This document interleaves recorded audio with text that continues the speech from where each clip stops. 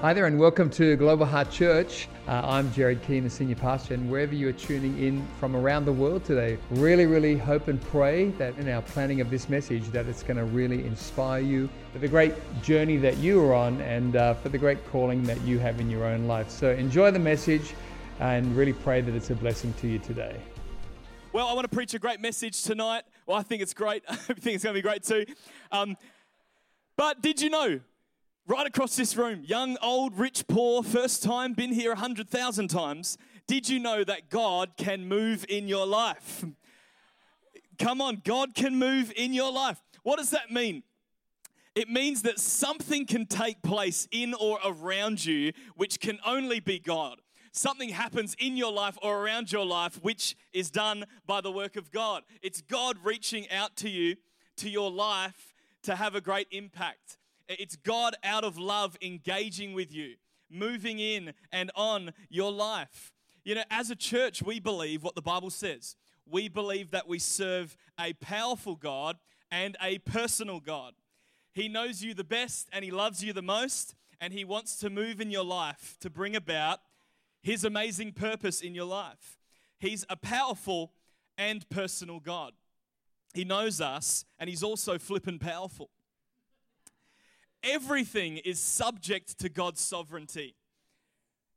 People can and have experienced God move in their life. Throughout the Bible, people experienced God move in their life. The Israelites in the Old Testament, they were God's people. They experienced God moving in their life. They saw an ocean split so they could walk through it. They were led at night by a pillar of fire that God was doing to lead them at night. They saw water pour out of a rock, and they saw food rain from heaven. The Israelites saw God move in their life. David, he went to go and fight a giant. He had no business in fighting, but God moved in his life. A miracle happened. He conquered, and there was a great victory. The prophet Elijah saw God move in his life as he went about doing God's business. He was going after false prophets and all this kind of stuff, and he saw fire rain down from heaven. The prophet Isaiah, God moved in his life, and he had an encounter with God where he had a vision and God spoke to him. There's a man in the New Testament called Zechariah, and he's in a temple, and God moves in his life, and he sees a vision, and he ends up not being able to talk. Hopefully it doesn't happen to you tonight. Maybe you believe for that to happen to your husband, I don't know. Mary in the New Testament, Mary's a young girl. God moves in her life, and the sovereign purpose in her life, God's plan unfolds in her life. She sees an angel. God speaks to her. She conceives a child of the Holy Spirit and gives birth to Jesus. Jesus fed 5,000 people. They all experienced the move of God. Something happened in and around them, for them, which could only be attributed to God. There was a lady in the New Testament who had an issue of blood for many years, and she managed to touch the hem of Jesus' robe. She was immediately healed. God moved in her life, and she was never the same. There's a tax collector, an evil tax collector in the New Testament who was taking double the money he should have off people. God moved in his life. Jesus extended grace to him and then said to him that surely salvation has come to your house today. He experienced salvation. God moved in his life. He was never the same. There's 10 people in the New Testament with leprosy. They all get healed. God moved in their life. What about Peter and John later? The Holy Spirit's power is in them, and they heal someone who's paralyzed. Paul in the Bible, he was someone who was a part of killing Christians. God moves in his life, and he's completely changed. God moved in his life so powerfully, the S fell off his name and they slapped a P on. Paul's then in jail with another person called Silas. They're in prison for sharing their faith and doing the work of God. God moves in the prison, the shackles break off. They all run out of the prison and the jailer gives his life to Jesus. God was moving.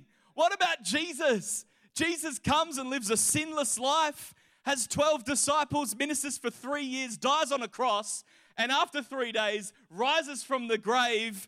And he goes, he shows himself to people, shows the holes in his hands, and then ascends to heaven. God was moving through the life of Jesus Christ. God is still moving today. God can move on your body. That means that God's power, God's Spirit can come on your body and bring healing to your body. Whether it's a new illness, whether you've had it for a long time, maybe it's something that you think's too small for God. God can move on your body and bring healing. God can move on your mind. God can come and change your thinking. God can come and heal you of maybe mental health challenges you're having. God can come and bring healing to parts of your brain that are hurting, maybe from memories or things that have happened. God can come and bring healing to your mind. God can move on your friends. God can move on your family. God can bring restoration and strength and health to the relationships in your life. God can move on the church. God can move on church, capital C, but God can also move on this church specifically. And thank God He can, because we need Him to. Come on, we love our church. We want our church to prosper and grow, and it's not just going to happen with us trying. It's going to happen because of a move of God. And here's the thing that's most important. God can move on your heart. God can move on your heart. The Bible says that God can take a heart of stone and change it for a heart of flesh. God can also move on your soul, the condition of your soul. I don't know if you know this, but our soul is in desperate need of salvation. Our soul is in need of a Savior. Our soul is in need of Jesus Christ. And God can come and move on your heart and your soul and bring salvation to your life. Here's the question. What kind of people get to see God move in their life? Other religions, false religions, they teach, and many people believe that it's just holy people that get to see God move. Or it's people that grew up in church that get to see God move. Or it's people that have climbed a mountain to kiss Buddha's tooth. I always use that example. People that think doing religious practices, they're the ones that get to see God move. I want you to know tonight that actually couldn't be further from the truth. The title of my message tonight is People Who See God Move. And I want to talk about 3 types of people who see God move. Everyone say 3 types. All right, let's just pray. Father, we thank you for this time. Thank you for your word. I just pray, Lord God, would you speak to each of us, Father, and bring about great change in our life for your glory in Jesus' name. Amen. Okay, 3 types of people who see God move. The first type of person is a broken person. Broken people see God move. I love this quote from Vance Havner, very old famous pastor. He says this: God uses broken things. It takes broken soil to produce a crop, broken clouds to give rain, broken grain to give bread, broken bread to give strength. It is the broken alabaster box that gives forth perfume. It is Peter weeping bitterly who returns to greater power than ever. Love this other quote as well from Leonard Ravenhill. This is very old quotes. If I use some old English terms, it's not me. God only uses broken things. Jesus took the lad's bread and broke it. Then and only then could it feed the crowd. The alabaster box was broken. Only then could its fragrance escape and fill the house and the world. Jesus said, "This is my body which is broken for you. If such was the way the master went, should not the servant tread it still?" Broken people recognize their need for God, and there lies the power. Broken people recognize their need for God, and there lies the power. The Word of God says that God resists the proud, but gives grace to the humble. And the Word of God says a broken and contrite heart God will not despise. I love we sing a beautiful song at church where we say, "You take the broken things." Johnny, you finish it off. Okay. Well, we sing a song where we say, "You take the broken things and raise them to glory." Here's the thing. At the acceptance of my own brokenness, transformation comes.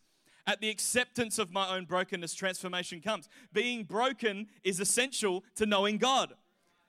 Because otherwise we say, I'll sort my stuff out and then I'll come to Christ. I can get to God on my own. You know you can't do that because God will resist you because of your pride. We can't get there. Here's what it is. It's an awareness of our brokenness, an acceptance of our brokenness, and then transformation comes.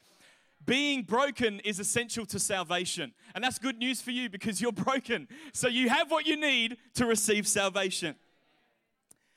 There's 2 kinds of brokenness though. There's brokenness in your circumstances and there's brokenness in the state of who you are. And the good news is God works with both. What I'm not saying is that you should remain broken in order for you to see a move of God. And what I mean by that is don't stay broken in your circumstance on purpose to see a move of God. Much of God's word is to equip us to get out of that in order that we may help others get out and set a great example to God's people. But our circumstances of brokenness we can change with the help of God's word, but the state of brokenness within us we cannot change. We are broken. As humans, we're broken. God is perfect, uncreated, has no beginning, no end. We are created. We do have a beginning. We are not like him. We are not perfect. We are broken. Jono's going to help me out. I'll just grab that jar, Jono. Awesome.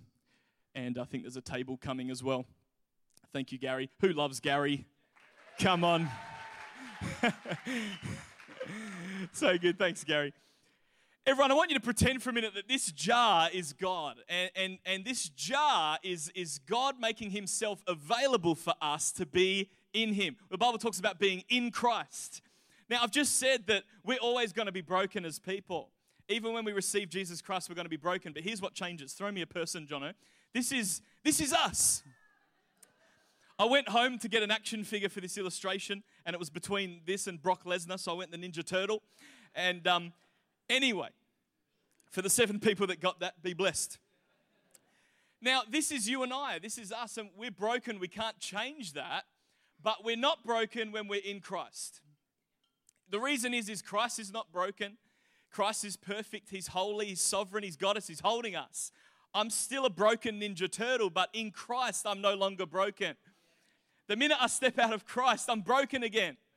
And even though I'm talking about myself right now, I'm a pastor, I'm a broken person, but because I'm in Christ, I am not broken. Even though I'm broken. Maybe you can't identify with this character. Let's try another one. Maybe you relate to this one better. This is the orange one. Broken in Christ. Still a broken person, but in Christ, not broken. What is that? Even when you're a Christian, it's an awareness, an acceptance, and then receiving transformation. You know, an egg has to be broken to be used properly. A piñata. A piñata needs to be broken. Pistachios. A piggy bank. Here's what I want to say. You are at your best and most usable when you're broken. But broken in Christ. If you're just broken, there's not a whole lot that God can do for you until you accept your brokenness, aware of it, and in Christ you're transformed. Isaiah 66 says this. This is what the Lord says. Heaven is my throne and the earth is my footstool. Where is the house you will build for me? Where will my resting place be? Has not my hand made all these things? And so they came into being, declares the Lord. These are the ones I look on with favor. Those who are humble and contrite in spirit and who tremble at my word. You know, nothing humbles you like the awareness of your own brokenness. Sometimes as Christians we get a little bit slipped up because we see ourselves too much of a champion legend and not enough of seeing ourselves as someone broken who desperately needs to be in Christ. Luke 18 verse 9 says this, to some who were confident of their own righteousness and looked down on everyone else, Jesus told this parable. 2 men went up to the temple to pray, one a Pharisee and the other a tax collector. The Pharisee stood by himself and prayed, God, I thank you that I'm not like other people, robbers, evildoers, adulterers, or even like this tax collector. I fast twice a week and give 1/10 of all I get. But the tax collector stood at a distance. He would not even look up to heaven, but beat his breast and said, God, have mercy on me, a sinner. I tell you that this man, rather than the other, went home justified before God. For all those who exalt themselves will be humbled, and those who humble themselves will be exalted. I love this quote, very old quote. Better are sins with humility than innocence with pride. If you feel broken, let it humble you and direct you to Christ. If you don't feel broken, I'm here tonight to tell you, you're broken. But here's what I want to say. Don't resist it. Let the word tell you, or the passage of time and life will, and you may experience unnecessary hurt and the potential delay of a move of God. Broken people see God move. Are you broken? Just this section. Good on you guys. There's a move of God coming to row 3. Broken people see God move. Everybody's broken, but some people think they're not. And it's delaying a move of God in your life. I'm in Christ. In of myself, I'm broken, but in Christ now, I'm no longer broken. But I'm still broken. If that makes sense. Number 2, the second kind of person that sees God move, weak people. Weak people see God move. Something I've started doing is when I spend time with God, I've started writing prayers out in a journal. I just find it's helping me a little bit just with connecting with God, and I'm able to look at what I've been praying for and kind of just track that. And I was writing a prayer out the other day, and I was looking, there was a common thread in my prayers, and I was writing this out. I want to be a godly husband. I want to be a godly father. I want to be a godly pastor. I want to be a great son, a great brother, a disciple of Jesus. And I was writing that down, and I was saying, God, just speak to me about how I can do that. And I just had this thought, I can't do that. And the more I thought about it, I was like, this is hectic. The Greek says hektikos. It actually does, hektikos. If you're into Greek. The more I thought about, I know myself quite well. The more I thought about, I'm like wrestling with some anger. I'm wrestling with some frustration. I'm wrestling with selfishness. I'm wrestling with, I was convicted the other day learning about the sin of slothfulness. And I saw a sloth the other day. I felt the Holy Spirit's hit me. But there's so many things that I'm working on. And when I was like, man, what do I feel like God wants me to do well? And I thought about those things. I literally thought, I can't do that. And then I remembered, I can't do anything God wants me to do if I'm doing it in my own strength. And I realized in that moment, man, I'm weak. And then I thought, I'm weak. That's good. Here's why that's good. Like being broken, weak people recognize their need for God.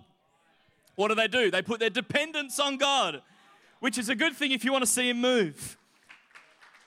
2 Corinthians 12 says this. This is the Apostle Paul. Even if I should choose to boast, I would not be a fool, because I would be speaking the truth. But I refrain, so no one will think more of me than is warranted by what I do or say, or because of these surpassingly great revelations.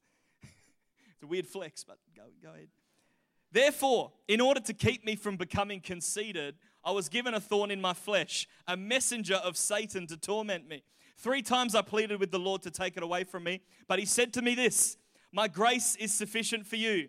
My power is made perfect in weakness. Therefore, I will boast all the more gladly about my weaknesses, so that Christ's power may rest on me. That is why, for Christ's sake, I delight in weaknesses, in insults, in hardships, in persecutions, in difficulties. For when I am weak, then I am strong. God, it says there, God says, my power is made perfect in weakness. So to experience His power made perfect, you've got to get weak. So let's get weak. You look in the mirror, I've got to be weak. Here's the good news. Like you are already broken, you're actually already weak. I looked in the mirror, I said, got to be weak. And then I was like, I've been being that for 27 years. Guys, we are broken and we are weak. And when we are those things, we are aware. We accept them. That's when we see a move of God. The good news is you already are. It's awareness, acceptance, strength. All the challenges of life can work to put our reliance on Him, dependence on Him, focus on Him. Challenges of life can be a good thing to help us get the white flag out sooner and say, God, I can't do it, I surrender. In the acceptance of our own weakness, we enter God's strength. This is a word for someone tonight. Stop trying to be the man. Stop trying to be the woman. As Christians, we don't believe in self-empowerment. We believe in myself's cooked. I need Christ's empowerment. It's my book coming out next week, Self-Cooked, Christ's Empowerment.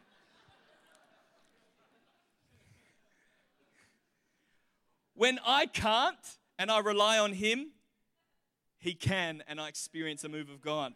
Brokenness and weakness can be a gift when it brings us to true humility and dependence on Him. If you are weak, good. Get ready for a move of God in your life. I'm going to have to save the third point for another time. It was the best one as well. Thanks, Isaac. People who see God move. You might have thought that I would say people who are whole and put together and are strong and content, they see God move. You know what? It is the opposite. They are things we find in Christ alone and things we cannot attain without Him, without a move of God in our life. Here's the truth, everybody. Whether it's your first time or you've been many times, here's the truth. It is in fact broken people and weak people who see God move. In our brokenness, and we're all broken.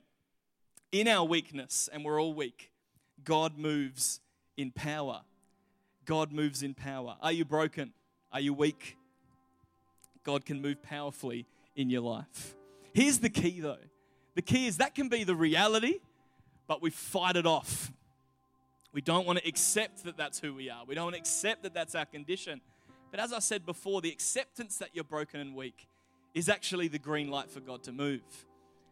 Brokenness is essential to salvation. But we can try and say, God, I'm not broken. I just want somewhere to go on Sunday. Or God, I'm not broken. I just want to be a bit better of a person. Look, the reality is we need God. We absolutely need God. When people say, I don't know if I need God, I just think maybe they've not lived enough of life yet. Because there'll be something that will come to remind you that you need to be walking in relationship with your Creator.